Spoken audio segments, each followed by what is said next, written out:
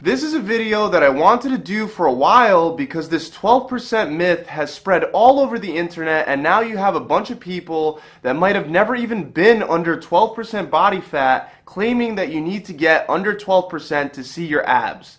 The YouTube community especially seems to be convinced that 12% is the magic number to be at to see a six-pack. I'm here today to tell you that this is completely untrue and it's a total myth.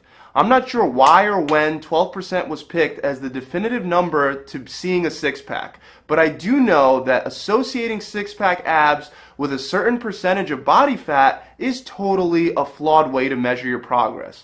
One reason why we can't see that a certain percentage is going to equal abs is because the way that your body distributes its body fat varies dramatically from person to person. One person can store most of their body fat in their thighs and hips, while another person can store the majority of their body fat over their abdomen. I've personally trained thousands of people with all different body fat percentages, and something that I can tell you is that a lot of these clients that were actually really lean still could not see their abs. In fact, even my business partner dropped his body fat percentage down to 8% after doing 16 weeks of dieting and still couldn't see his six-pack. Meanwhile, I've done bulking phases where I was eating an insane amount of calories and I was weighing in at like 230 pounds, yet I could still see visible ab definition on top of my stomach that would be literally full of food.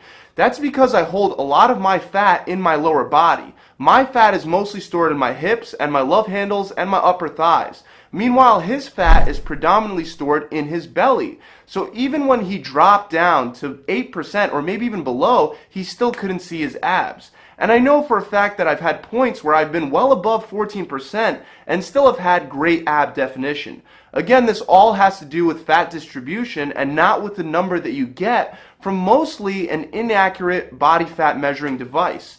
So that's actually another thing. Most body fat testing methods are inherently flawed. Even the DEXA scan, which is supposed to be one of the most accurate ways you can scan your body fat, can completely be off, and I've demonstrated this in another video. If you're using calipers or formulas based on measurements or bioelectrical impedance, forget about it. There's so much room for error, you're going to be at least 3 to 4% off. Due to inaccurate measurements alone, you can't count on your body fat percentage to tell you when you're going to see those abs because there's no way of knowing. The good news is that as long as you use the same body fat device, the change over time should be pretty accurate. So if you're using, for example, a scale to determine your body fat percentage, the initial reading probably will be inaccurate, and so will the final reading, but the change over time should be pretty accurate. However, again, this does not help you identify a definitive body fat percentage that will lead to visible abs. The last thing that this 12% body fat myth completely ignores is that to see your abs, you have to build up muscle. Abs are muscles. There's not just a magic six-pack sitting under everyone's belly fat. Unfortunately, that's just not how it works. First of all, everyone's abs are shaped differently due to different genetics.